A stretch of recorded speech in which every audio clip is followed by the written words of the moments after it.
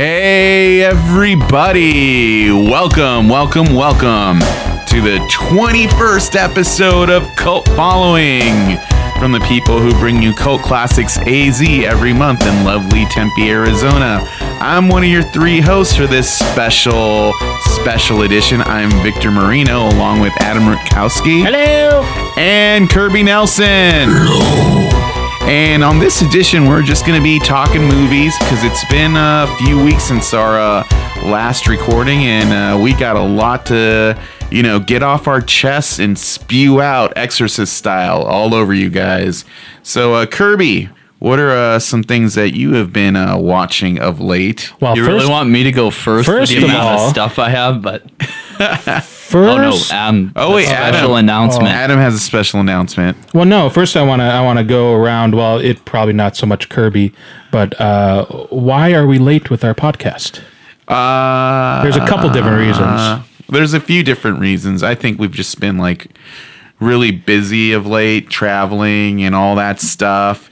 And I think for the most part, life gets in the way. You want to hear about my sickness? Yeah, Adam was sick, y'all. So I've had the worst couple months in quite a while. Oh, yeah? My back went out. Oh, yeah, that's right. Yep. So I missed one of the Cult Classics because of that. Let's see. Well, then what happened? Then I got that terrible coughing upper respiratory thing that just knocked me out for at least a week and a half. Still getting over the cough. Mm-hmm. It's kind of lingering, but at least it's not the spastic, just debilitating coughing. And then I got a lower intestinal infection. Oh, my God. Where I thought I was going to die. That's like a trifecta of terrible. It was on the left lower side. Luckily, it wasn't on the right because that could have been appendicitis, pancreatic, blah, blah, blah, blah, blah. That's where all the crazy organs are. Mm-hmm. Went to urgent care, got some antibiotic, and been doing that for 7 days. The pills were terrible. Oh, yeah. No, incapacitating. I've had to take that stuff, and then the worst is you have to take the probiotics afterwards, and right. I just don't like how that... I don't like yogurt. I don't like that Afghan drink they tell you to drink. It's like... Oh. Yeah, I know what you're talking about. Yeah, so seriously, probiotics, terrible. And then the Sumatran rat monkey bit you? Yes, but I'm much better now. Well, that's the important thing, that we're all better. Yeah. Ready to get back up on the horse again. And then, I feel like I've neglected this in the past, but we have had people who have left comments on our SoundCloud. Really? So really? What are these comments? We get, friends now and again, or friend requests, or likes, or whatever. However, it's kind of not too different from other social media with SoundCloud. So it's on our SoundCloud page at Cult Following. Remember, you can also follow us on iTunes at Cult Following. Right. Give us a review to get our rates up. Yeah. So are these quality comments, or are we talking like YouTube here? No. I mean, these are like people we know or people who have discovered us. I just want to make sure it's not like 6 pages that you fucking suck, bro. Yeah. No, it's not like that. Well, it could be. There are some spam things like that, but it's really not that bad. Review Transformers: Age of the Fallen, yo. Or that, yes. That's the other side. Username is Godzilla. This is Mike Bell. Does that ring a bell? Oh, yeah. I think he comes to some of our screenings. So he comes to the Cult Classic screenings because I always make the shirt labels for him. Mm-hmm. So I recognize the name. He makes a comment on you, Kirby. Something that you mentioned in the last podcast, a movie called Devil. Oh, the M. Night Shyamalan movie in an elevator. Yes. We did talk about when we were talking about The Visit. So Mike Bell said Devil is a great movie. I think it'll be rediscovered in the future, probably use it as a teaching aid hundreds of years from now. Interesting. So it is an underrated movie. I think, I don't know if I shared the story about San Diego Comic-Con, where I'd gone to San Diego Comic-Con 2010 where they debuted the trailer for Devil. And this was at the height of M. Night Shyamalan backlash.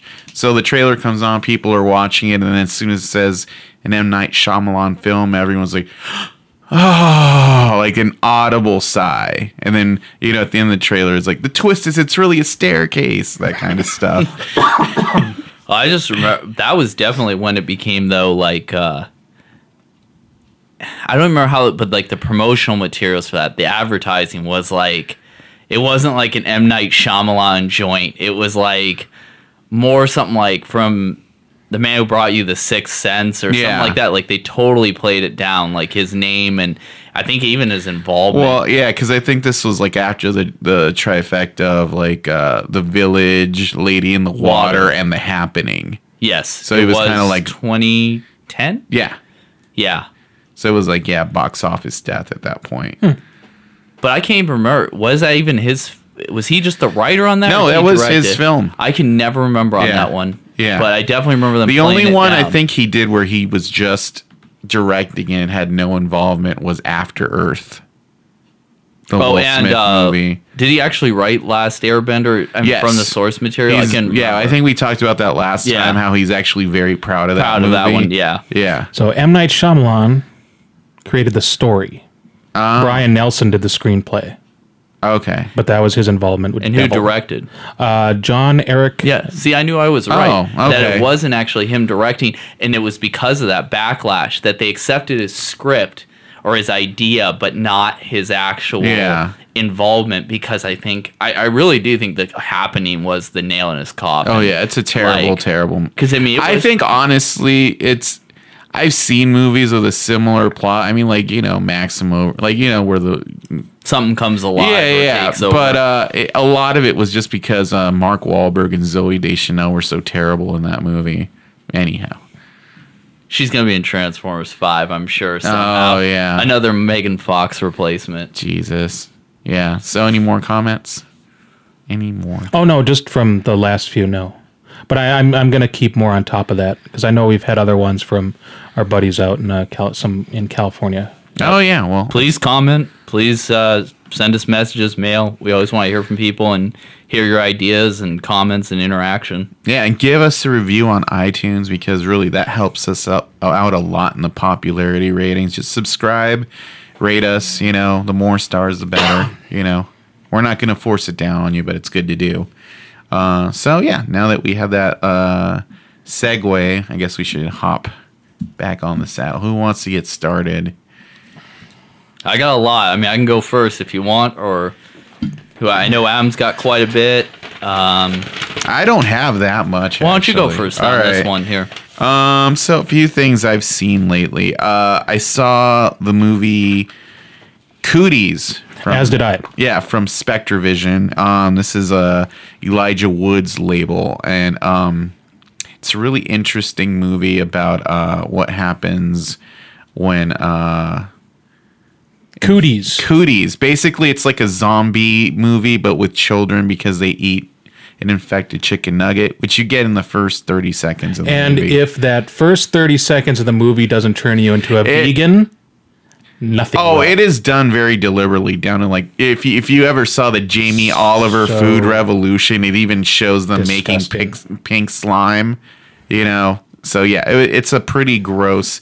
It didn't help that we were eating while we were watching this, so I was kind of just saying, "Look away, look away," But overall, it's a really interesting movie. I would say it's a lot like latter day Elijah Wood. His character is very similar to the character he plays in Wilfred, where he's kind of like weirdo fuck up. We curse on here, At least I do. Yeah, So. and then the rest of the cast is really interesting. Allison Pill, who you might remember, she played Kim the drummer in Scott Pilgrim versus the World, and she had a fun little cameo in Snowpiercer as the teacher who with the singing kids who pulls out the Uzi.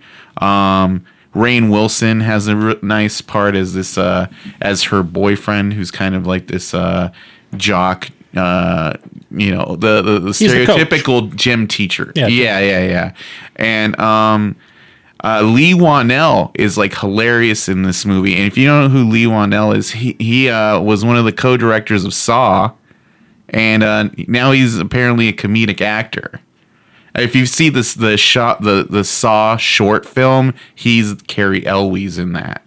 Yeah. He's wrote Saw actually, and then he's also doing he's now taken the helm over for Insidious. Oh. The third one is actually Lee Wanell. Oh yeah, doing it. Yeah, But I will say, like, I saw him on there, and I was like, okay, interesting, because I wasn't familiar with him as an actor, and he's like hilarious in this movie. yeah, he's been doing a lot more comedy. So funny. And Nassim Pedrad from SNL and Scream Queens, which we'll probably talk about, Right. is also in this, and she's also very funny in this.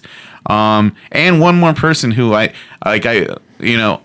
mentioned this when I found it out yesterday. But it was kind of awesome. There's an Asian janitor in this movie who turns pretty badass near the end, and he's played by Peter Kwong, who was Rain in Big Trouble in Little China. Oh, I did not know that. Yeah, so that's kind of awesome. Oh, sweet. I was hoping they got the Asian janitor from Ginger Snaps. But Yeah. gotta do what we can. So I saw it. You said it was interesting. Yeah. I think one of the big Here's things that what I'll say. I'll say. I don't want to cut you off. Go on. Oh no, I just want to do like a plot device, because what the big plot device is, because why these kids only get the cooties, or why did they consider it cooties, is Oh, because right. anybody that has like gone through puberty, Prepubescent, that's the only people who are viable for these cooties. Otherwise, you're just meat to Yes. them, and they'll just eat you alive. Then what were you going to say? My take interesting. on it is, I think it might have been 'Cause I'm better very if it opinionated was. about it. I feel like it would have been better if it was a shorter movie, like a short film. It seems like it's set up to do like a whole Land of the Dead-ish type franchise. Trying to think what else. Yeah, that's pretty much my take on it. Yeah, so this is how I walked away from it. I mean, I watched it on VOD, so I Yeah, didn't so did necessarily I. really walk away. I just kind of changed the channel. Yeah. That if this movie had a completely different cast, like an unknown cast, Yeah. and I'm going to probably get into the next one that you're going to mention, which is Deathgasm, Okay. unknown cast, Yeah. funny movie, Yeah. interesting, devices that they used in that movie. Cooties felt very redundant to me and very derivative and just kind of run of the mill. That's basically what I was saying. So yeah. the only thing that made it even slightly interesting for me was the cast, because they're recognizable. Mm-hmm. You think the tone of the film would be completely different if it was an unknown cast? Do you think it would make it better or worse? I think it would probably make it better, because the one I got who's the most memorable to me was that, like I said, Lee Wanell, who's someone I didn't really recognize, Mm-hmm. and his character seemed odd, and I kind of liked that. But see, I think the movie tried to play on the strengths of, hey, we got Oh yeah, pretty no. solid- Rainn Wilson is playing solid Rainn cast. Wilson. Elijah Wood is playing Elijah. It's playing to the people who's in right. it. Yeah. But then the story itself just Yeah, didn't a have lot any of it drive is to them it. riffing. This is what I mean, that it could have been better as a short. Yes. Because there's huge stretches where they're just in a room riffing. Right. And it's like what you see on anything you'd see these people on. It's like, Rainn Wilson's a comedian. Elijah Wood is basically a comedic actor. Mm-hmm. And they're all comedic actors. So they put them alone in a room for big stretches of time. Right. It you know? just to me it had if so you're much looking potential. I like the idea. Like, it could have been a serious kind of more, or taken a different way, but you kind of, it's like, to me, this movie was like when you watch a Seth Rogen, like, This Is the End or something. Right. It's like, oh, this is a cool premise, but it's really an excuse for us to hang out because we're friends. Pretty much. Yeah. Yeah. Yeah. I mean, worth checking out. Yeah. Oh no, it's good. And like, I like the effects. There's some cool little setups that happen, like when the kids get, they're waiting for the parents to come pick up the kids from school, and that's a nice little. Right. Yeah. It has its moments. Yeah, it has setups that are But cool. it just needs to pick it up a little. But yeah, I do think the ending was like really predictable, and like, Right. that's the Yeah, I've been dying to watch it. I'll probably check it out this week. I'm just trying to get through so much other stuff, but I will say the two things besides the casting that I noticed, which was good, was I love people who know me know I love killer kid movies or movies about killing kids, which makes me sound even more horrible than I actually am, although I'm pretty awful. But it really is. I just think it's probably one in, like, especially in the horror genre, is just like the most like verboten thing. Like you're not in films or in literature and stuff. And I know it's not the same thing because this is much more of a horror comedy. It is, and that's I was trying to look at because I know you like those kind of movies, and it was just like they don't really have any visceral kid deaths. Like there's a part where they're trying to clear the room and they're shooting them with a tennis ball gun. Right. Yeah. Yeah, see, because I always wonder because I know this film has been around for a while. I always wonder if, it was, I believe, made after Sandy Hook, but I always wonder if there was some, like, reticence on behalf of the studios or anybody involvement with releasing on those, because it's definitely happened to a few films. Yeah, it's school shootings, or you're never going to get a big release with a school shooting movie. Yeah. Even though there's no real shooting in this movie. Yeah, but still, I'd heard that as disappointing, but it's funny that you mentioned the thing about the length of the film, because that's one thing I will say that films now seem to be having more of a problem with, and I think it's because there's no cost to the film generally, because there's no film stock, and a lot of the associated costs in like the 70s and 80s when a lot of like horror and stuff was being pumped out pretty frequently. I mean, you still made money, but the big part is that now you can, films need to go on the Charlie Band old school Empire scale where they're like 71 to 82 minutes, because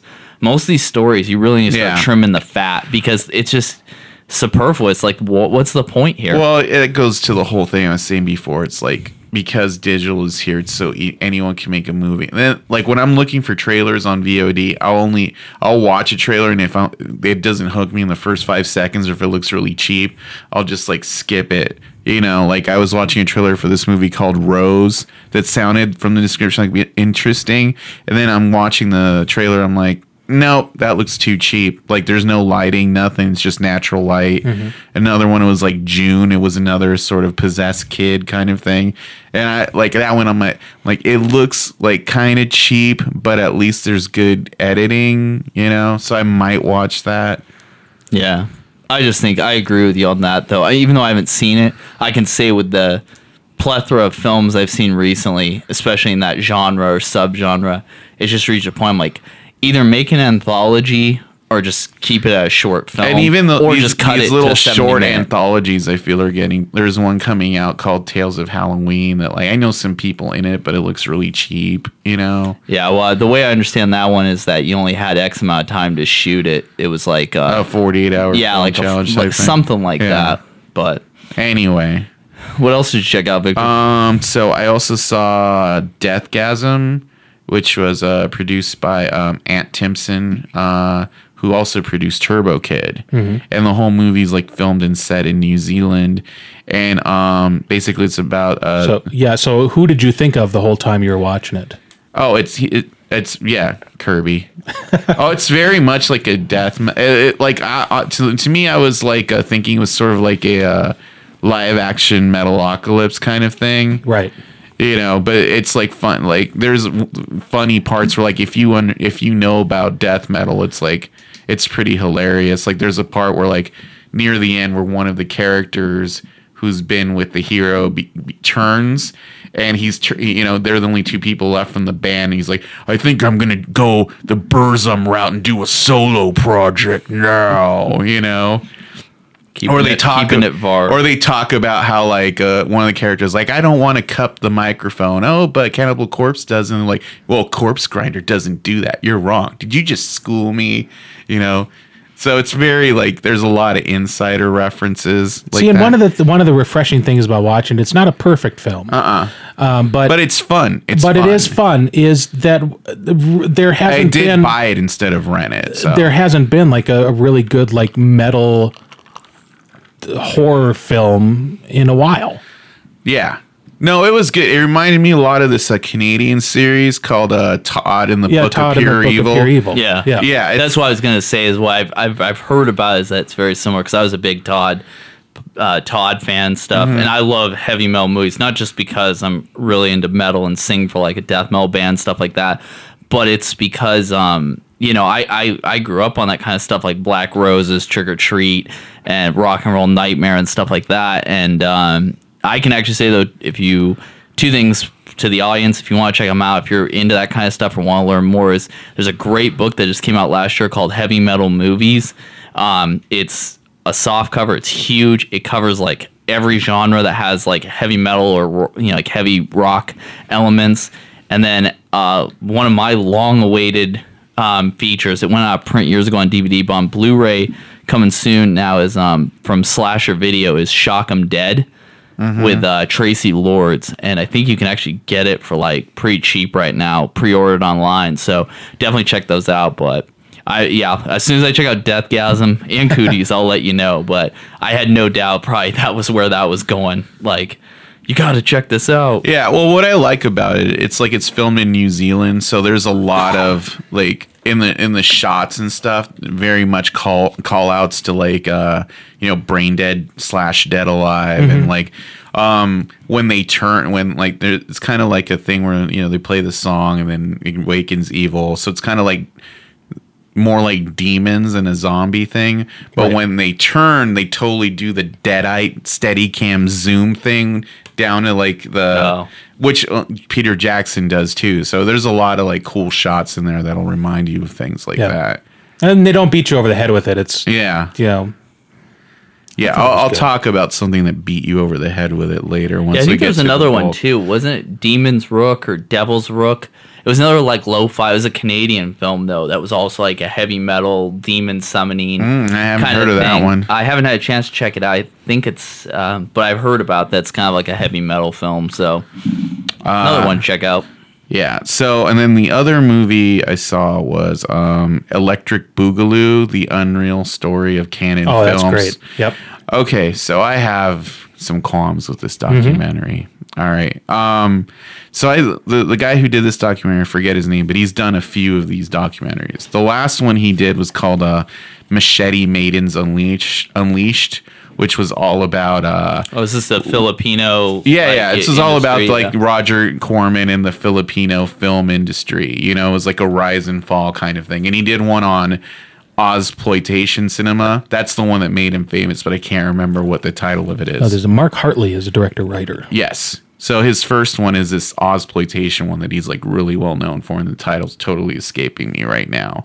But this one, and then what I liked about Machete Maidens Unleashed, it's like, it talks about, Roger Corman and, how he was making more and more money. And then, eventually they're like, we're going to go to the Philippines, and how, it was really a great boom period, and how they were able to make like these B monster movies and churn them out with the help of the Filipino government. And it's tax totally shelter. It has a rise and fall arc. It has a rise and fall arc because it tells, these movies got killed by the real blockbusters, like Jaws killed B movies. That's the ultimate thing you get, but we should still celebrate these. And they had like Sid Haig and Pam Grier, like all the stars of these movies, like giving you good capsules, and it's part of an overall arc. To me, Canon Films, it's like essential to know this if you're from the 80s, you saw tons of Canon Films because, as it tells you in the documentary, MGM distributed them because they needed product and they had to restructure and all that. And so I saw tons of these movies like 52 Pickup, Murphy's Law, Death Wish, Superman 4, tons of movies like this. And that I'm like thinking, okay, it's going to be kind of like that. Instead, it has this weird like VH1 pop-up video kind of vibe to the whole thing, where it doesn't really have an arc. You don't really understand at what point they were really getting big enough to kind of get a deal with MGM. And it seems like they were making really, like, the really bad movies they made early on seem worse than the ones that like snowed them because of the kind of the structure of it. Right. And I just had kind of a big problem with that. And I realized at the end it tells you that he had reached out to Golan and Globus when he was first making this documentary, and they just decided to make their own instead, called the Go-Go Boys. Right. So my take on this movie is kind of like there was a point when WWE was going to do like a documentary on Bret Hart, and it was going to be like, but he didn't want to participate because he had a bad relationship with them. So he thought they were saying, well, we've already done a cut, and it's like it makes you look like a terrible light, because they had done one about another wrestler called the Self-Destruction of the Ultimate Warrior. And it's like, I would say it's like these two, where it's like just kind of slagging on the movies throughout, and it makes you wonder, why would anyone take this seriously? Right. And that's kind of like my take on this. If you know anything about canon movies going into this, you'll probably come out knowing just as much. Yeah. You'll get some like fun insights on the making of things like Ninja 3 Domination or Breakin', but I don't think Right. you're really going to come out knowing too much more. No, you don't know more. Like you said, they kind of slummed their way through it. Yeah. There wasn't much I already didn't know. The only thing that I got a little bit more insight on was the brothers. Yeah. I didn't really know the politics behind all that stuff. Yeah. Like I said, you grew up with those movies, so you just expected those movies to be like around all Yeah. the time. It's like New Line Cinema. I mean, they just, everything kind of folded Yeah. like between the 90s and the aughts. You just expected that, but you didn't know like these two crazy guys were like to at me, the helm of it. to me, it's like if you But it saw, never went if you deep enough. Yeah, if you saw a New Line Cinema documentary, it would have to be called something like The House That Freddie Built. And it would have to have a lot of like interviews with like Bob Shea and how he was, they started off doing like exploitation. At the end, it would probably, the arc would be they'd get bigger, like they were doing Lord of the Rings and stuff. And they would made so many bigger movies and lost money down the line that Warner just ate them up again. Right. With this, it's kind of like, I would have liked to have seen, like, it started off well where it's like, okay, they started off in Israel. They produced some movies there. This, like, I didn't know that Last American Virgin was like a remake of this Lemon Popsicle movie from Right. Israel. Yeah. And now that makes a lot more sense because growing up, I was like, this movie's really strange. Yeah, and you couldn't really put your finger on it. Yeah, but at the same time, like to me, a canon documentary would have to be about it's the house that Chuck Norris built, and you would have to have. I would have tried to get Chuck Norris or somebody like who was close to Charles Bronson in there and kind of explain that, or like I would hope if they do something like this again, like with Carolco or like New Line. Some more time is taken in. Also, I didn't like The house that Cutthroat Island destroyed. right. But at the same time, like there's people in it, like Alex Winter is featured heavily throughout this documentary. And you see one clip of him near the end in Death Wish 3. And as far as I know, that's the only canon movie he's in. But they're talking about Bolero, they're talking about Sahara, and they keep going to Alex Winter. I think at some point they should have gone, well, I was hanging around Canon a lot, or I was in the production office. Otherwise, it seems strange to talk to Alex Winter so much. Sure.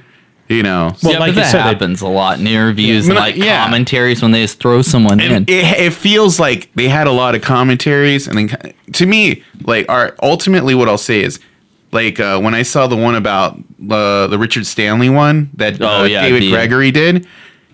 Sets the bar so high for these kinds of films. This one, like, does not even skirt it. Yeah. Yeah. That's disappointing because I really like Machete Maidens. Yeah. So it's not even anywhere as good. The production values are Exploitation way one I thought was lower. okay. Yeah. Like, you could tell he wasn't really into this one as much. It's just like, I could do it. And it's weird because it seemed like they were, like, he was working on this for, like, years. Like, at least 4 years. And it just doesn't really show up. Have you seen the other one? Either of you, the Go-Go Boys? No, apparently. Has that been made even? It says at the end that it beat this movie to release by 3 months, but I haven't run across it at all. I really wonder why they'd want to do it. And the only thing I can think about is the one thing against the brothers has always been, at least I know there was an undercurrent. I mean, politically was about their typecasting of Arabs and stuff. Oh yeah, that's mentioned in there. Like, yeah, 'cause they it's talk pretty- about. Weirdly enough, the movies they talk about a lot are just like not the ones you would think of. They barely talk about like the missing in action movies, but they spend a lot of time talking about like Invasion USA. It's weird because they don't talk. The only Van Damme movie they really mention a lot is Cyborg, and they don't mention Kickboxer or like any other movies he's in, or the Captain America. Like, they throughout the whole thing they keep mentioning how, like, they interviewed Michael Dudikoff for a minute and he's like, I was almost Captain America, I was Spider-Man for a minute, but they never mention how they'd gotten the rights from Marvel. They interview Albert Pyun and he's only in it for like 60 seconds. It's just weird. It's weird. What do you think? Total waste opportunity too, or? Oh, I'm sorry. beyond No, what I was you looking said. into the Go-Go Boys. It's actually not been released here in the U.S. except for film festivals. Oh, okay. In 2014, it's kind of been making the rounds looks like April, May. No, wait, July is last time. San Francisco Jewish Film Festival. And then it's coming out again. Well, it's going to be released in Japan in November. So it's not, it's still making the rounds. Okay. But it Because I was really made in wonder what that's going to be 2014. like. If that's going to be like a full-on, since they do it themselves, is it going to be a puff piece, or is it going to be like the real, like, honest story? I'm sure they've got more footage and interesting things in their private reserves. That's what's interesting there is like they don't have much footage of Golan and Globus except for like at a few film festivals where they're doing pitches, but they have all the movie footage because you can just license that from MGM because they own the library. Yeah, I meant the behind the Yeah. scenes stuff, like all that and those. Yeah, that's just weird, but that's unfortunate because Canon is one of the ones. I mean, besides, definitely studio wise, you mentioned all the other ones I'd love to see. Orion is another one I think would be interesting to see, but They do a lot of Orion versus Canon in this, but they never really establish why. Like that's what I mean. That's the missing ingredient. It's like they'll say, "Oh, if Orion had made this movie when they're talking about like Runaway Train, it would have done so much better because it was canon." Then no, and then I think they needed to explain. Well, Orion was like a similar indie studio, but they didn't release as much B movie stuff. There's not the foundation isn't really there. I feel like I've talked about this a lot. Yeah, but no, I think it's a good point, though. It kind of feeds into the people who listen to our podcast. They would be well, if you don't finish off the arc with Superman 4 and Masters of the Universe and all that, then to me that's already narrative wise a failure. Yeah, they talk about Superman 4 and Masters of the Universe, but kind of just as bad movies. Like that they spent too much money on. The way that they I think they did all of it mostly in the editing. I think initially what they wanted to do was what the Go-Go Boys do. Brothers, whatever it was called. Golan Globus. Is that it focused on them and where they were during that time and what movies were being released around that time. Mm-hmm. And then they lost focus of that. Yeah. Because it does start to tell their history and where they come from and their influences. And then the documentary just kind of loses that focus. Yeah, it just starts wandering. Like there's a part, like here's the thing, like they rightfully talk about the ninja movies and they're like Golan and Globus created ninjas. No one would know what a ninja was if it wasn't for Golan and Globus. And all they do is they just show archive footage and they don't really give you any substance behind it. Yeah, they just like, oh yeah, Franco Nero, Frank is in it. He's like, oh yeah, I was in Manila, so they cast me and they dubbed my voice. And then they're like, but it made a ton of money. So then it just rolls into anecdotes. And they have a Lucinda Dickey who's in Ninja 3 The Domination. And then from that, it just rolls into Breakin' because she's in that too. Right. Instead of like talking about just ninja movies. So I think the whole detriment to the entire piece is that the brothers didn't sign off on it. They didn't do the interviews for it. Yeah. Recent things, and they broke off and did their own thing. Yeah. And so then they took what they had and they squished it all together. Yeah. So I would say if you don't know anything about Canon films, check it out. There might be some clips you might want to see. If you already know anything about it, you probably won't go out really knowing any. Wikipedia will probably tell you more. Right. I feel like I'm talking a lot, but I guess we can. I'll wait for the TV stuff till we get it. I will say I went to Beyond Fest in LA, which is like the big LA genre festival out there. I went to and they had a 30th anniversary screening of Better Off Dead. Mm-hmm. Jealous. That's sold out. Very jealous. Yeah, it was actually really cool. Jonah Ray from The Meltdown ended up hosting it. Kumail couldn't be there, so his wife Emily Gordon took Kumail's spot, and they kind of did like the Q&A, and they had a pretty diverse amount of people from the cast. They had Curtis Armstrong was there, who plays Charles DeMar. Kim Darby was there, who plays Lane's mom. Amanda Weiss was going to be there, but I guess she had like a family emergency at the very last minute, so she couldn't make it. The actor who played Roy Stalin was there. Nice. Who else was there? I'm trying to think. Savage Steve Holland. Savage Steve Holland was there, and he was like super nice. I think E.G. Daily was there. She's awesome. Yeah, she's. If you don't know who E.G. Daily is, she's Dottie in Pee-wee's Big Adventure. And the Paper Boy. Diane Franklin was there. Yes, too. Diane Franklin was there, and somebody brought the actual costume that she wore in the movie, the hat and the overcoat. Oh wow! And she put that on for the whole Q&A. Did he get his $2?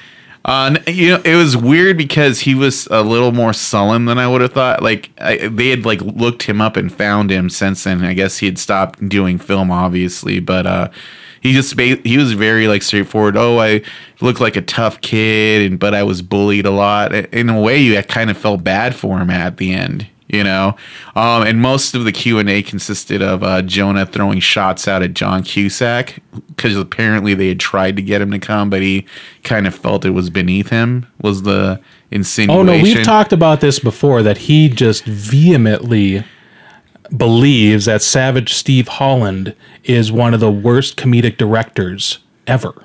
Huh. Interesting. Better off. Did I not mention this last time? Maybe I had this I'm conversation aware of off it. air. I heard there was a point he did a bosom buddies like thing and tried to buy it to get rid of it or something. Is like an urban legend about it. But what I do know for fact is that Better Off Dead, when they made Better Off Dead, they were making One Crazy Summer directly after that, betting that Better Off Dead was going to do really well. So then John Cusack never had a chance to see Better Off Dead as they were making One Crazy Summer.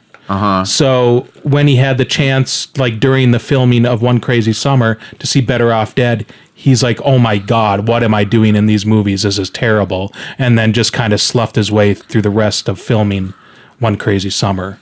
And then started making all the accusations that he's like the well, that worst makes a lot more comedic sense. director. It's one of the best comedies ever made. I don't know how you could ever say that. It's definitely one of those films too. Like when people talk about childhood films, for me that's it, and also a family film. My family watch that. Like I cannot watch that film and not have good memories with my family. Oh yeah, absolutely. That was the thing. I hadn't seen it in a while, and it definitely it's like when you watch A Christmas Story, like all the quotable stuff comes up. I'm like, oh, this is a lot better remembered, and like Kim Darby was really hilarious. Because she's like 60. It took her a while to like walk down there, but she sounds like exactly the same. And then it was funny just hearing her talk about like, I really, really wanted this fucking part. And then it's like, and then Diane Franklin's like, oh, we had been in a movie before. It was a Lifetime original movie. It's like, I just don't remember that because I'm old. That's awesome. But yeah, and it was funny, and like they talked to the actor who played Roy Stahl, and he's like, I swear I'm not a jerk, right, honey? Well, it's like, what's his name? Billy Zebnick or whatever, the guy who played Johnny, plays all the jerk asses in every 80s film and all that, just one of the guys and stuff. He's supposed to be like the nicest dude like ever, and I think it's just because same thing with Dutch from The Karate Kid too. Martin. Kreese. Kreese, yeah. Kreese. Yeah. But no, it was a cool screening. Like they had made ampersand shirts that were like, like the John, and it was like Diane and no, it was Lane and Charles and Monique and Paperboy, and they had like a t-shirt cannon. They were shooting them into the crowd, and they had a donut shop come out and give everybody free vegan donuts who was there, and because they got them from this place called Donut Friend that makes punk rock themed donuts. So this one was called like Booger Off. And then we ended up going to this place afterwards because I was like really curious about a punk rock donut place, and the names were like hilarious. Like they had like a lemon glazed poppy seed donut called like Poppy Gandy. They had like one called Strawberry Lab that was like Stereo Lab. But yeah, they just Jets to Basil that had basil in. It was funny because every single one was like a band name or a reference. Yeah. Oh, you son of a bitch! Not only did you get to go to that, then you got vegan donuts too, and they were really so good. But yeah, it was pretty awesome. But it was funny leaving the whole thing. We were like. Our thought was being like, man, this is very commensurate to like a cult classics event. Like it seemed like our events were sort of on the same level, down to like I thought our pre-show was actually better than theirs. You know, and this was like a big event. And I was like, well, it looks like we're coming up in the world over time. You know? Yeah. But yeah, and it was a comparable crowd. I think there were like maybe 400 people there, you know, so. Yeah, I've never been there. So I don't know how large the venue is or anything like that. But yeah, it was cool. It was a very cool experience, you know. So yeah, I'll stop talking now because I feel like I could just keep going. Kirby. I don't know. Adam can go on this one. Since you guys especially have watched a lot of the similar stuff here. I saw the Maze Runner Scorch Trials. Oh, Anyone? how was that? You were looking As forward did to I. that. I did not. I liked it. I did like the Maze Runner. I saw I really did like the recently. Maze Runner. Scorch Trials, I think, is right on par with the same thing. It's a different kind of storyline that advances it. I had one big, huge issue with it, which I thought was going to be kind of like maybe a setup, but it wasn't. Because after watching the Maze Runner, the first one, I was thinking there would be kind of more like MacGuffins in there or setups to get the kids to do and go to certain places, but this one wasn't so much like that. Like what Wicked wanted. Right. But one of the things that really bothered me is the venting systems. How convenient that was. Yeah. And I was like, this has to be a setup, especially when they made it so easy just to kind of slip in and out.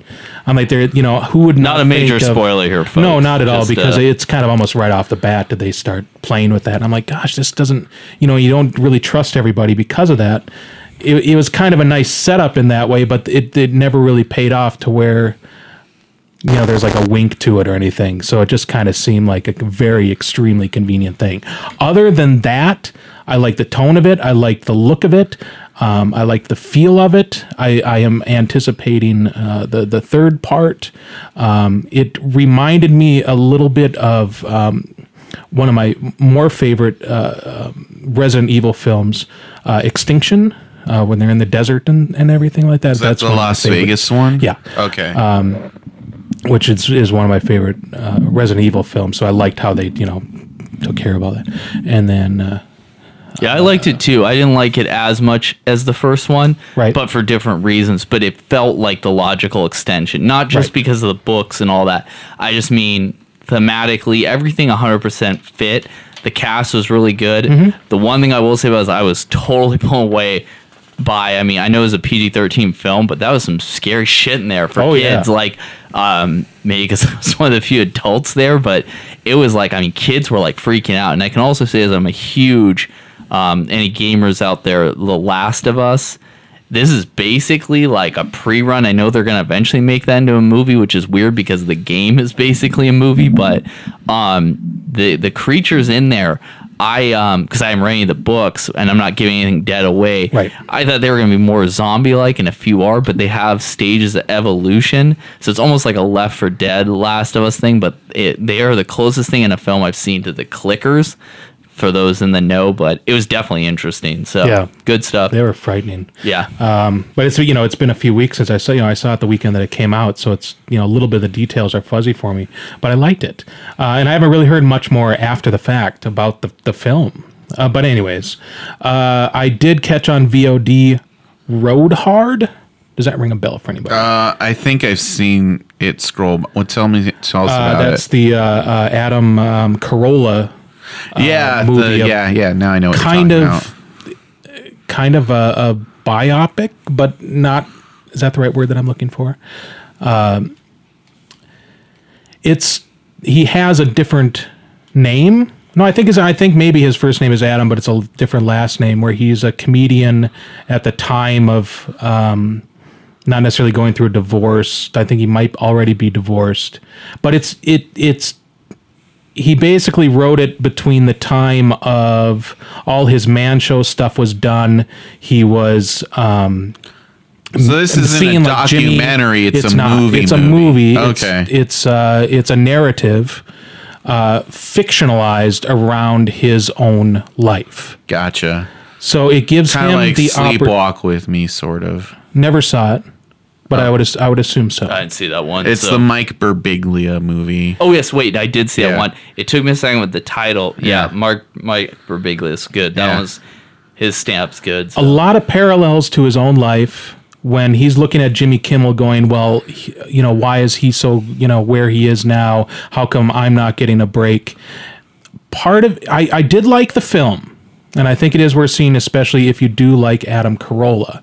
But there are points in there where he is using it as a revenge pick, or maybe using it as a way to vocalize his disdain for certain situations and people that were once his friends. So is it kind of like Private Parts? You're kind of making it sound like Private Parts.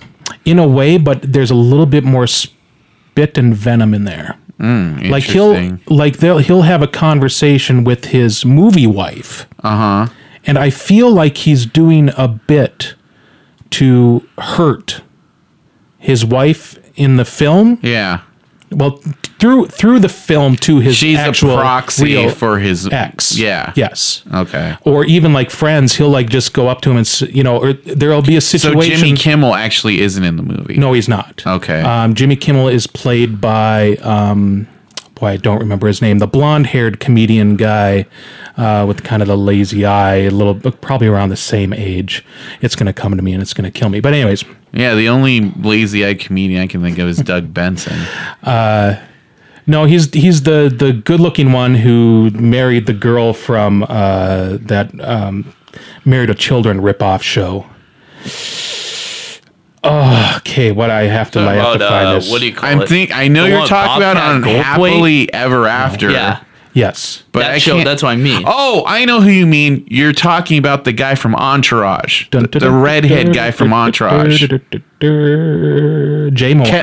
Jay Moore. Moore. Oh, I thought you were talking about Kevin Connolly. Wow. Jay Moore as Jimmy He is Kimmel. playing the Jimmy Kimmel role. He's not playing. He's playing a Jimmy Kimmel-esque character. They do not use real names. Okay, gotcha. But Jay Moore and Adam Carolla's characters, they used to have this show that was called Man Talk, or the Man Show, like the Man but Show. they changed the name of it. It's Man something else. Gotcha. So this is kind of like a descent. He's a pastiche. Sure. Yeah. So an example of where he's trying to take out all his rage through the film, to the people in his real life, is like when he's at a comedy club and the promoter says, "Well, here's your money," and he goes off on this thing of where it almost seems like in real life he wouldn't say anything. He would just take the money. Yeah. And just kind of that really stinks that I didn't get, what I was promised. Instead, he goes into this whole long thing of really trying to piss the guy off and maybe not even get a job there again. So it's how if a bully or somebody says something to you and you're like, "Oh, I wish I would have said this or that." Yeah. That's what he does in this film. He takes all that stuff, all these situations, and comes up with the perfect comebacks. Yeah, this doesn't sound like something I'd want to watch. Right. So Yeah. that's my only complaint. Other than I like Adam Carolla. I didn't think it was that bad. Yeah. I'm going to skip my TV stuff for later. I did see Love and Mercy. I don't know what that is. That is the biopic on Brian Wilson, Okay. where it's John Cusack in the later year Brian Wilson role, and then in the earlier one is one of my favorite actors, and I keep forgetting John his name. Cusack in a music-related film? But he doesn't sing or anything No, I like know. that in it. He plays the No drugged Sonic out Death Monkey. Yeah. Brian Wilson role. And then there's the younger version, the guy from Let There Be Blood and Little Miss Sunshine. Oh, Paul Dano. Paul Dano. Yeah. Really like him. It was a good movie. It's kind of bittersweet.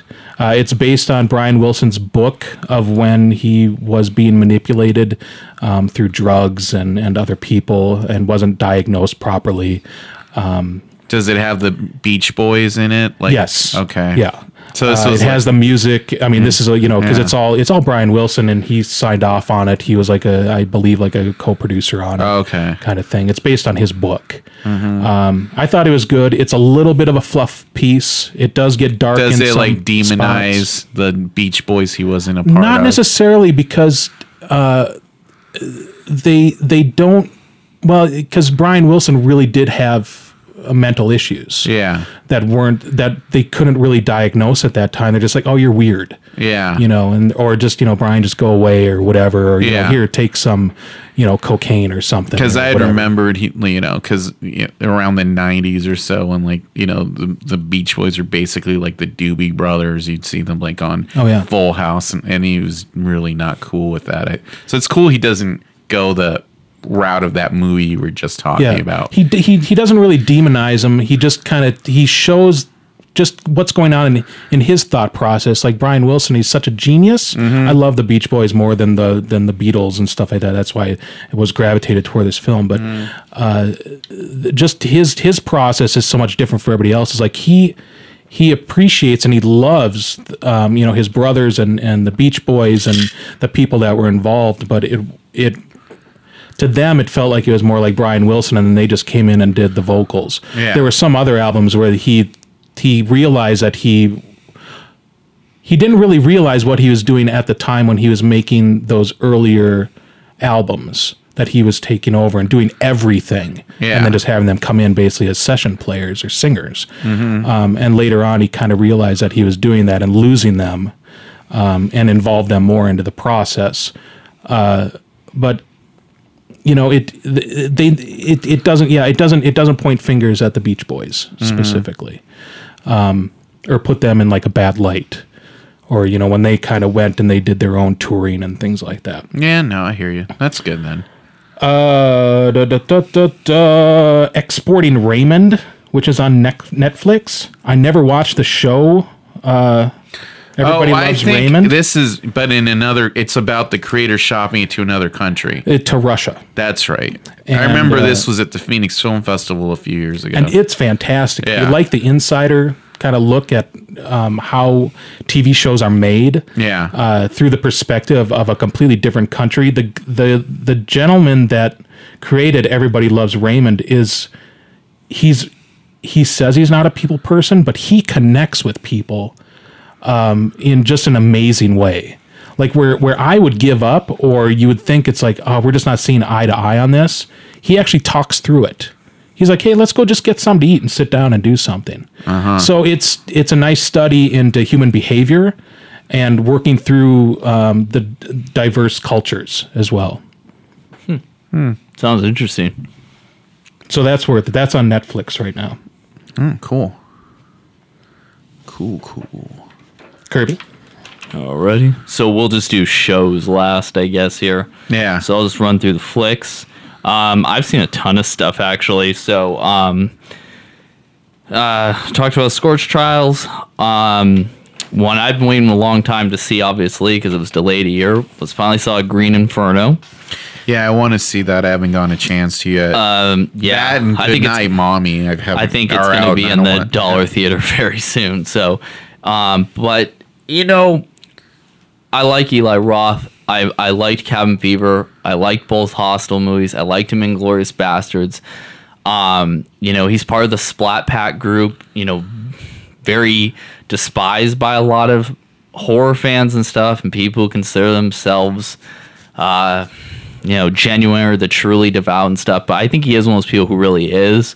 The consistency of his work, it varies. I mean, some of it I like. Most of it I like, but not all of it I truly enjoy. It's like, oh, this is the best thing I ever saw. But I love the Hostel films especially. I thought that was an amazing idea. I travel a lot. I've been to 6 continents and 40 countries.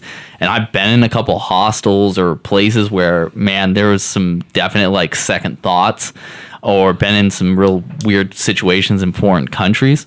So it's one of those things that kind of hit home. In fact, I saw the first film right before I went to Europe for the first time. Good idea. Yeah, it was very definitely had a Jaws like effect. But the Green Inferno, I mean, I guess it's funny because Victor and I had a talk.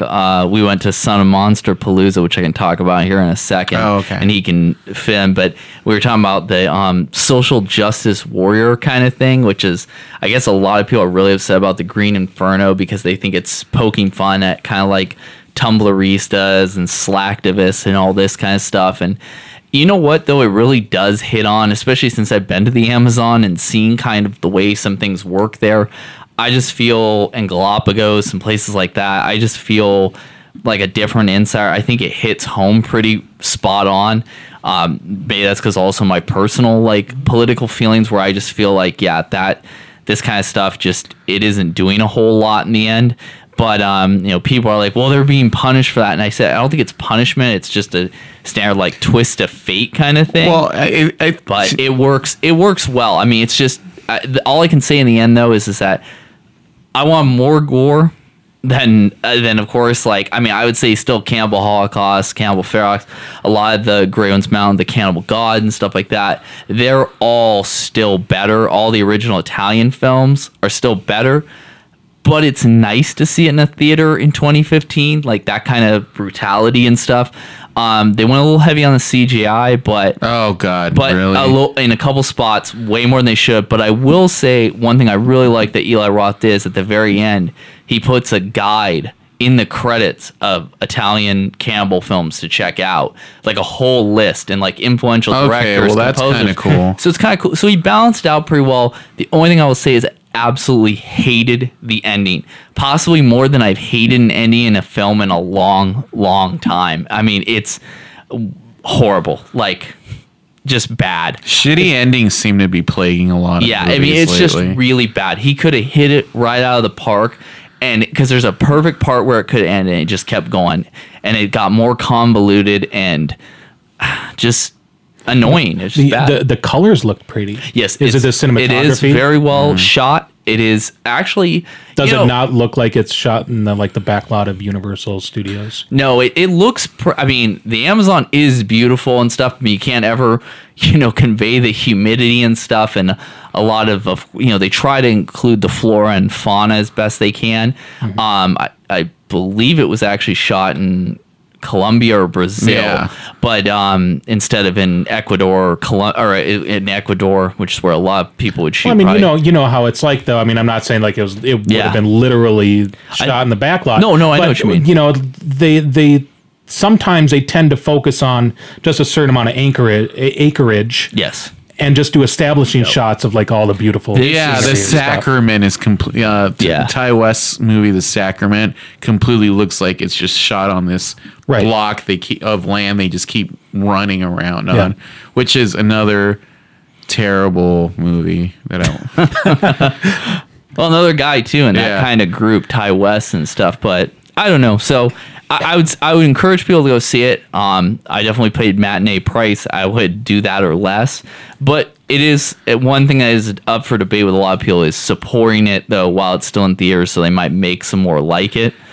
Well, see, I'm really interested to see the Green Inferno, considering they took that whole we're making fun of the click activists, because like pretty much The Sacrament is that has that exact same spin the to Vice. It, where AJ Bowen is basically playing Shane from Vice. Yeah, down to them using the Vice name, which I thought was really stupid of them to let them do that.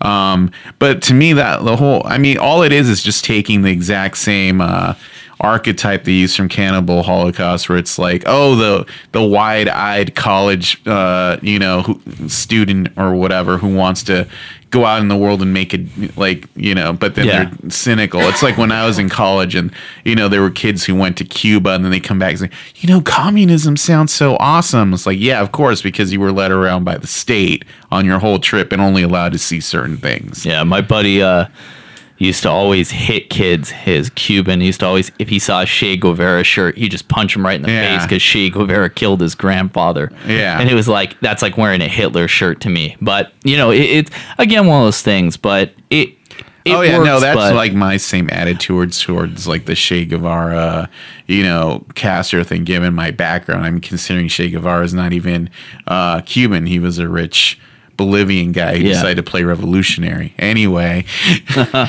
Yeah, we could go on the politics here. that's but why I don't like the Motorcycle Diaries. Moving on. Well, I'll run through here the other films I checked out was as I've mentioned a few times, I'm a big dollar theater enthusiast now, and I did check out a few. I finally saw Vacation, which I you know yes, I did too. was only like for me like worth going to see in the dollar theater. You guys can talk about that then. I laughed. I mean, definitely got my $1.50 worth of laughs out of it. Yes. But beyond that, I really have nothing to say. It's Just Chevy Chase just phone it in. It kind of looks like Chevy it. Chase just scares the hell out of me now. Yeah, no, there's something wrong with him. Him and it's just like a lot of those guys, a lot of the old SNL guys are just getting, Paunchy. well, not only punchy. He's I mean, very him heavy. and Dan Aykroyd are both looking just absolutely awful these days. I mean, you know, Harold Ramis got big too, but I mean, I don't know. He still look more dignified. I don't know if it's because it's the Egon thing, but I mean, like a lot of those guys. I mean, and then there's a guy who stayed like more fit, like a Steve Martin, but while he's Even Bill physically fit, Murray his- is like skinny. yeah, his mental and stuff. Well, Bill Murray's also starting to look more like you know, is starting to get that kind of, you know, I mean, that St. Vincent, especially, I'm like, so you basically look like you do all the time. Like, but I He mean, looks a lot different in that movie he has coming out. I forget what it's yeah, called. I did see that Yeah. one, the trailer for it.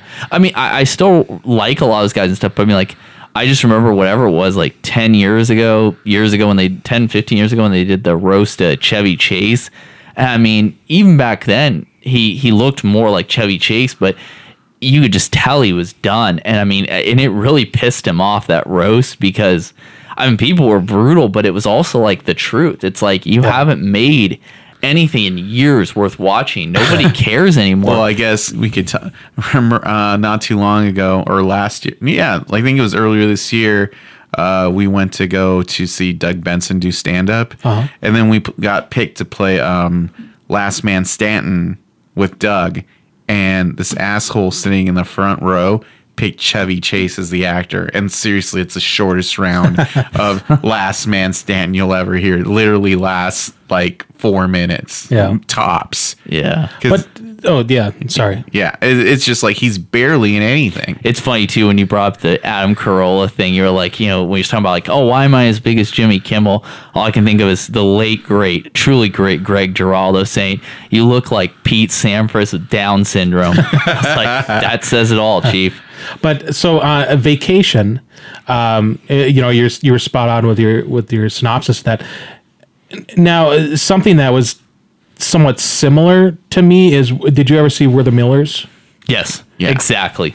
It's basically It the is same. basically the same Really? thing. Wow. Oh, 100%. But like We're the Millers, that's I think, is just Which is Ed elevated Helms just is a little also more. in. Yes. Yeah, it's a very apt analogy that I would say is, you know, and I guess that's the way I'm sure, you know, much like this 80s road trip kind of movies, you know, that came out of the Griswold National Lampoon's mold.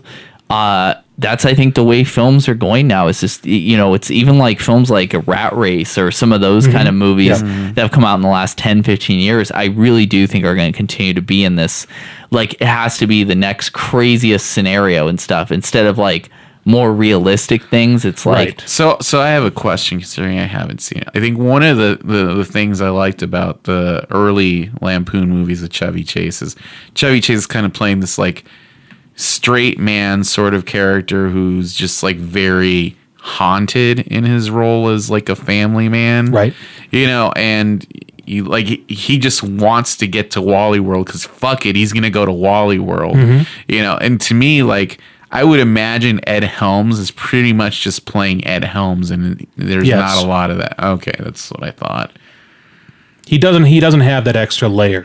Yeah, You know, it's very surface. right. Yeah, it's Ed Helms. Yeah, and I mean, there's all the requisite meta jokes, like the in jokes about the previous Griswold Lampoon kind of movies. And yeah. stuff I like think that. the problem is you can't really, because it's a sequel. He's playing Rusty. Yeah, he is Rusty. Yeah, he is Right. Rusty. So basically, it's carrying the weight of all the other movies. Yeah, and then they do some scenes that are verbatim exactly the same. God.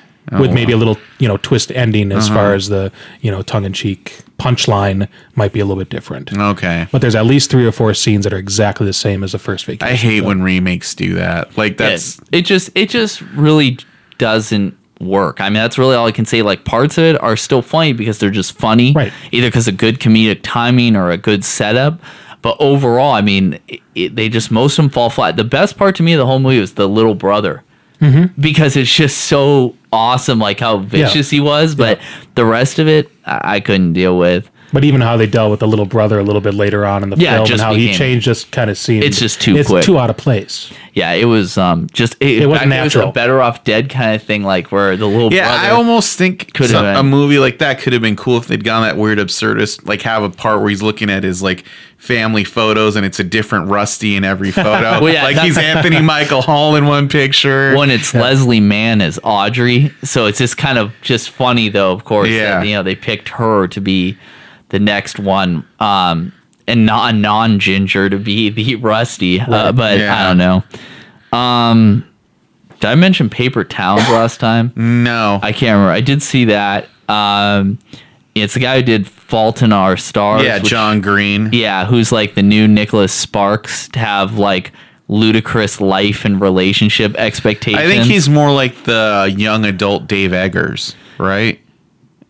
It seems like I see lots he of... kind of it's a little bit of both. I mean, I will say it's not that like ludicrously like happy endings. It's more like realistic, but I enjoyed it. I had fun during the film. I'll be totally honest, but it was also one of those films where at the end, the one thing I will say about that I liked is that the primary female protagonist is so unlikable towards the end. She's just one of those people you just don't like. Cara Delevingne. Yeah, or her eyebrows are also extremely unlikable. Anyways, but I don't know. It was just one of those ones. I saw a trailer for that Pan movie, and apparently she's playing every mermaid in that movie. They do the Social Network thing where they put her face on all the mermaids. This looks like a terrible movie. I was going to say, or the Deep Roy. Yeah. I don't know. It's worth a watch. Like, I enjoyed it enough, but I mean, I'm not going to go out like oh, you gotta go see this. It's a once one and done kind of thing. And then I did finally, I know you guys saw it. I know Adam did. I think you did too, Victor. Was Man from U.N.C.L.E. Yeah. Which is weird that I've been seeing so many spy movies, or so much have come out this year. Seeing Spy and Kingsman, and now Man from U.N.C.L.E. Man from U.N.C.L.E. is probably the least likable for me of the bunch. Sure. No, agreed. But I still enjoyed it. I mean, I definitely, the chemistry was good. It played well. I mean, especially for the vintage appearance, definitely a lot better than a lot of other vintage ones. But anyways, it's all right. What did you what I really loved about Man from U.N.C.L.E. is I loved how they overplayed the American accents. Yes. That was just so Oh, I noticed that time. even in the trailer. Yeah. Yeah. Yeah, all the accents. His accent, like the ludicrous Iron Curtain Russian accent. I mean, it was Dolph Lundgren and Rocky IV-esque. Like, I think that was like the last great one of those. But I just thought everything was well done in it. It just and it all tied together well. Mm-hmm. Scenes were good. Action was good. I'm really surprised how good all these spy movies have been. So enjoyable. I think that's part of like the geopolitical universe we live in now, where you can't have movies where Russia or China are bad guys because there's such like financial tension between them and needing the international sales. So they just do these period pieces now when it was okay to have the Chinese and Russians as bad guys. Mm-hmm.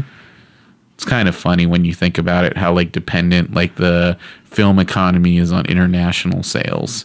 Oh yeah. I definitely can't be anything modern. That's a good point. And then I actually headed out this past weekend to Portland to go to the Lovecraft Film Fest. This is the first one I've been in Portland. It was their 20th anniversary, so congratulations to them. It was a lot of fun. I've been going to the one in San Pedro for the last 5-6 years now. And so this is my first Portland one. It's pretty similar. They do things a little bit differently, a lot more content. in terms of like they divvy up all the rooms because it's at the Hollywood Theater in Portland, which has a main theater and then two rooms upstairs, 2 screening rooms. So it worked out pretty good to see all that kind of stuff. Jeffrey Combs was there. Charles Stross was the keynote speaker. Enjoyable. I was telling the guys at both Victor and Am that I'm getting a little burnt out because I'm a huge Lovecraft acolyte, but they've just been doing a lot of the short films. There's not that much content, so I've seen a lot of the same stuff, all of which generally has been good, but it's getting kind of thin. But the people put these on, it's a lot of hard work. It's a lot of fun.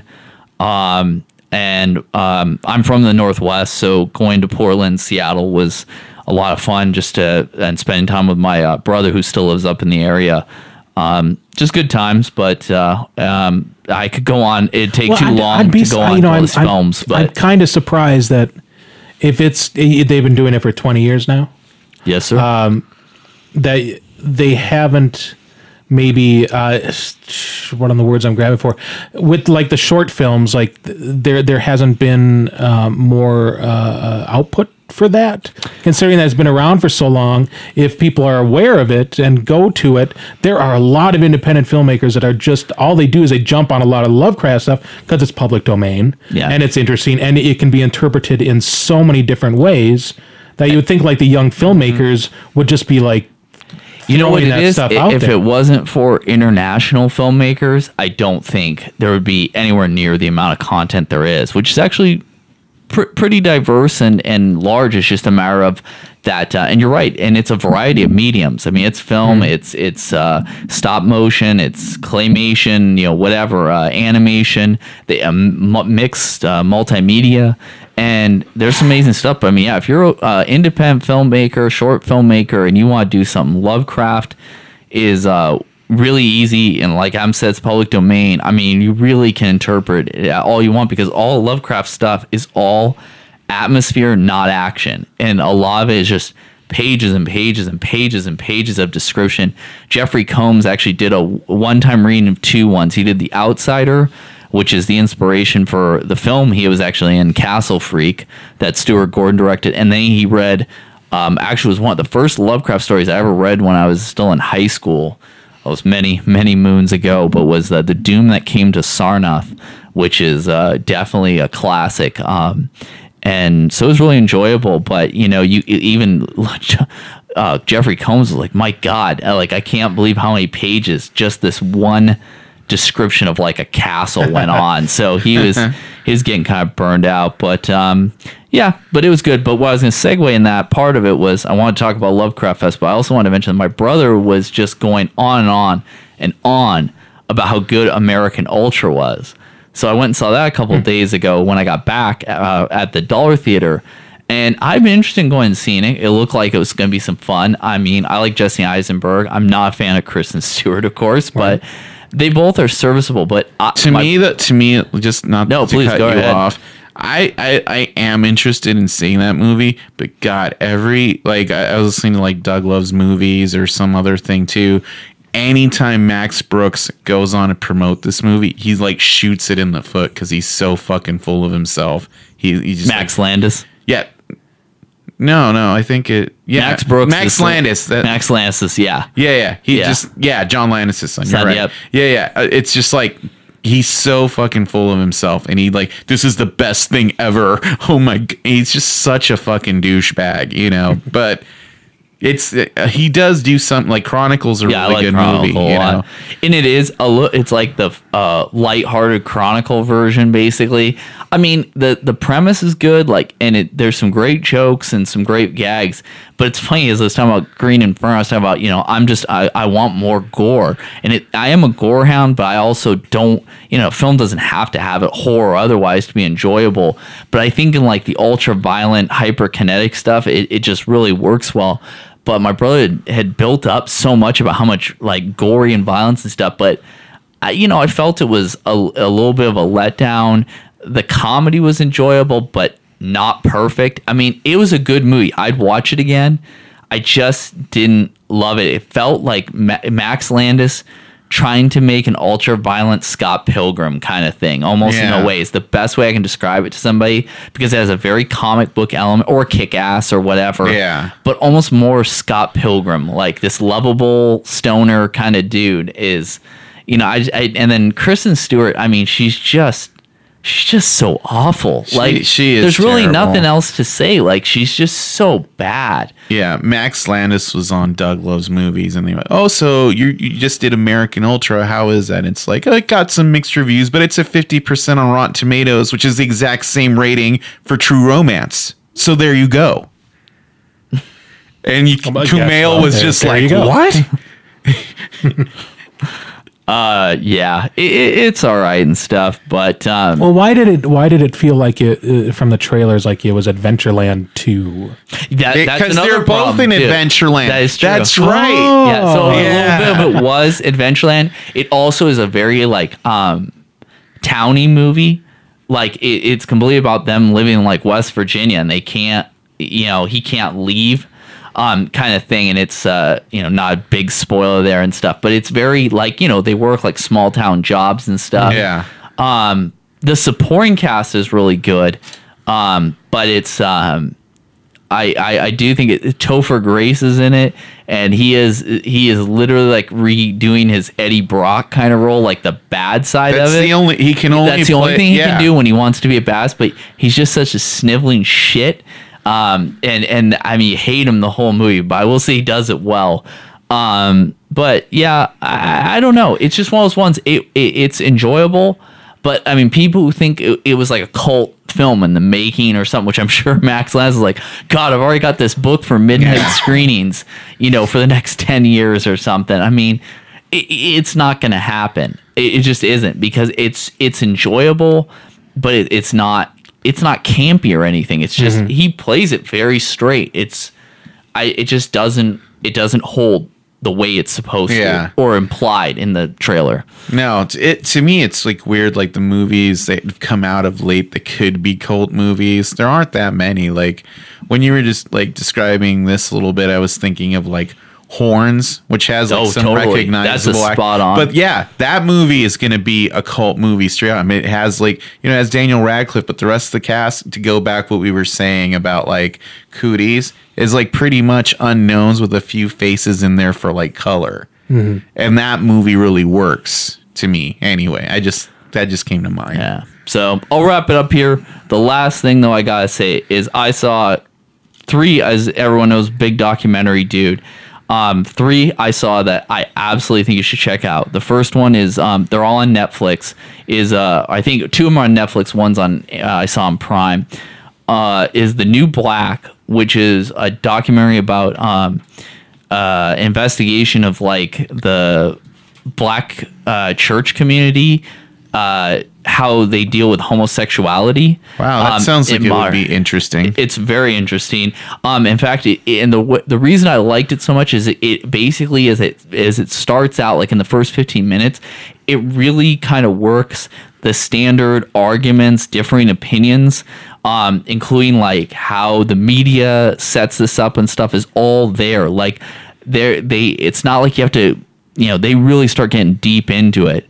And it just works. It's very interesting because, you know, it's very fair, I would say, to everybody, both sides involved, and everyone, like, they kind of clearly make their cases and stuff, but it's less of like, this is a debate as it really is a discussion, because everybody's, the individuals everybody's part of the same community, and they're kind of talking about it, so it's definitely worth checking out. Yeah, that's like one of those subjects that like is bigger than you realize, since you're not part of that thing, you don't really realize and they don't, it. and it's definitely something like most people don't want to talk about, especially I think in that community. I mean, this is not one who's going to see like Al Sharpton or some of those guys, who also is, I mean, if you know anything about Al Sharpton, if you ever want to read anything, I mean, he's made numerous homophobic statements throughout his career, and, you know, absolutely no, you know, it's like basically no judgment on him. Yeah, and Key and Peele did like a whole skit about this one time, and then at first I thought it was odd, and then I realized, no, this is actually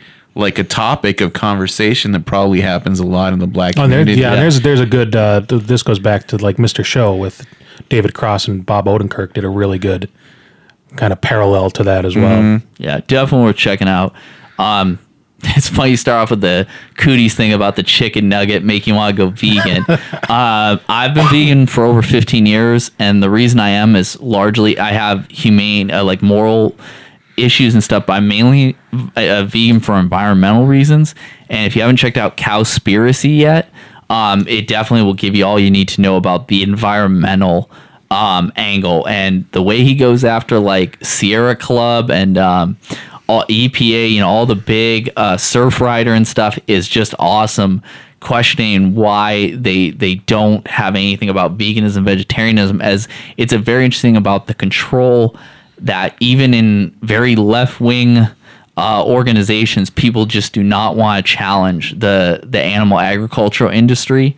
And it's really, really good. I mean, I just can't say enough. Yeah, it's in my queue. Yeah, definitely check it out. It doesn't have to. I'm not saying that to convert you to veganism but it's just interesting. Yeah, there's I'm not a vegan, but I find those documentaries like Food Inc. and all that really interesting, especially like we all love documentaries and the Tyson, how the whole thing with Tyson Foods and how they basically turn chicken farmers into their serfs. Yeah, it is. It's total the Monsanto kind of thing. Yeah. And then the one I'm already going to say, this is the best documentary I've seen this year. This may be the best documentary. I mean, the most eye-opening, informing thing I've seen in years is the movie. It's Divorce Corp. And it's about family courts in America. And, I mean, if this doesn't get you pissed off, no matter who you are, whether you have kids, whether you're married, whatever, the complete abuse of our constitutional rights as Americans, of our belief that we have 3 branches of government. No, we have 4. The 4th is family courts. And I swear to God, I don't think I've been so angry after the end of the documentary in forever. I mean, just infuriated me. Like, it's a subject the only reason I know anything about it and it doesn't fully talk about it is because of more divorce. But I do know I've always been upset with like the CPS stuff because I had a colleague who went through it with having like a child, and the issues and stuff that child had, and then CPS being like, no, we washed our hands of this, and then having to go through like the family court process. It just kills me. But this is on every level, and it just, like I said, I mean, it makes me want to go like not Green Inferno it, but want me to be an activist at least in some way against this. It's absolutely. Was that the one that's on Prime? It is. No, that's on Netflix actually. Okay. The one on Prime, I'll just quick aside because we may have mentioned this once before. I think one of you saw it, but on the more heartwarming tip as opposed to the enraging, the I Am Big Bird, the Carol Spinney story. Yeah, I mentioned. I didn't. Yeah, I know. That's on Prime though. I've seen. Yeah, it is on Prime. Is absolutely beautiful. It is. Especially if you grew up with Sesame Street, which most people did. Jim Henson. He's just such a gentle, wonderful person. Carol Spinney is fascinating. And he's very fascinating. All he's done with his life and the story of where Sesame Street went in public television and, his struggles. I mean, he's a very, like a fragile but tough person. And it was just beautiful. Really well done, too. So it's a nice... You might want to watch that, like, back to back. Start with Divorce Corp and then watch. And that's CORP, Divorce Corp, like corporation. So good stuff to check out. Yeah. So I think we've run a bit long on this one. So I think we're going to do our fall TV preview review as a separate episode. So that'll be episode 22. What do you guys say? Huzzah, indeed. But I think, that's got us caught up to the present. So I think we're gonna try not to go a month next time. We promise. We're gonna wrap this up and just with a few things we've got coming up. As always, you can check out Cult Classics AZ every month in Tempe at the Pollock Tempe Cinemas. Tickets are available on our website at cultclassicsaz.com and at every Zia record location in the Valley. This Saturday, October 10th, you can check out our tribute to Wes Craven with a special screening of Scream.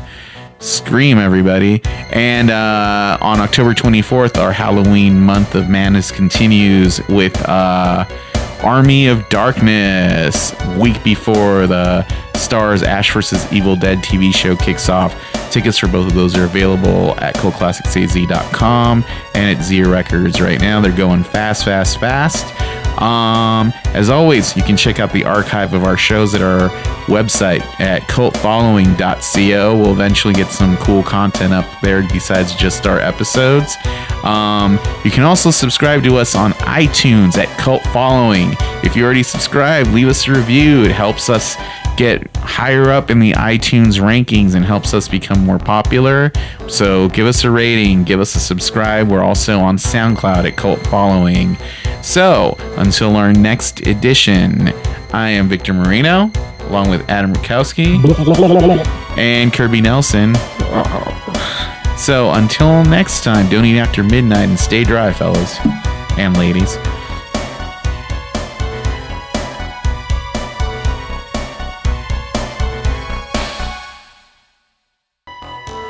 Robot. Exterminate! Exterminate!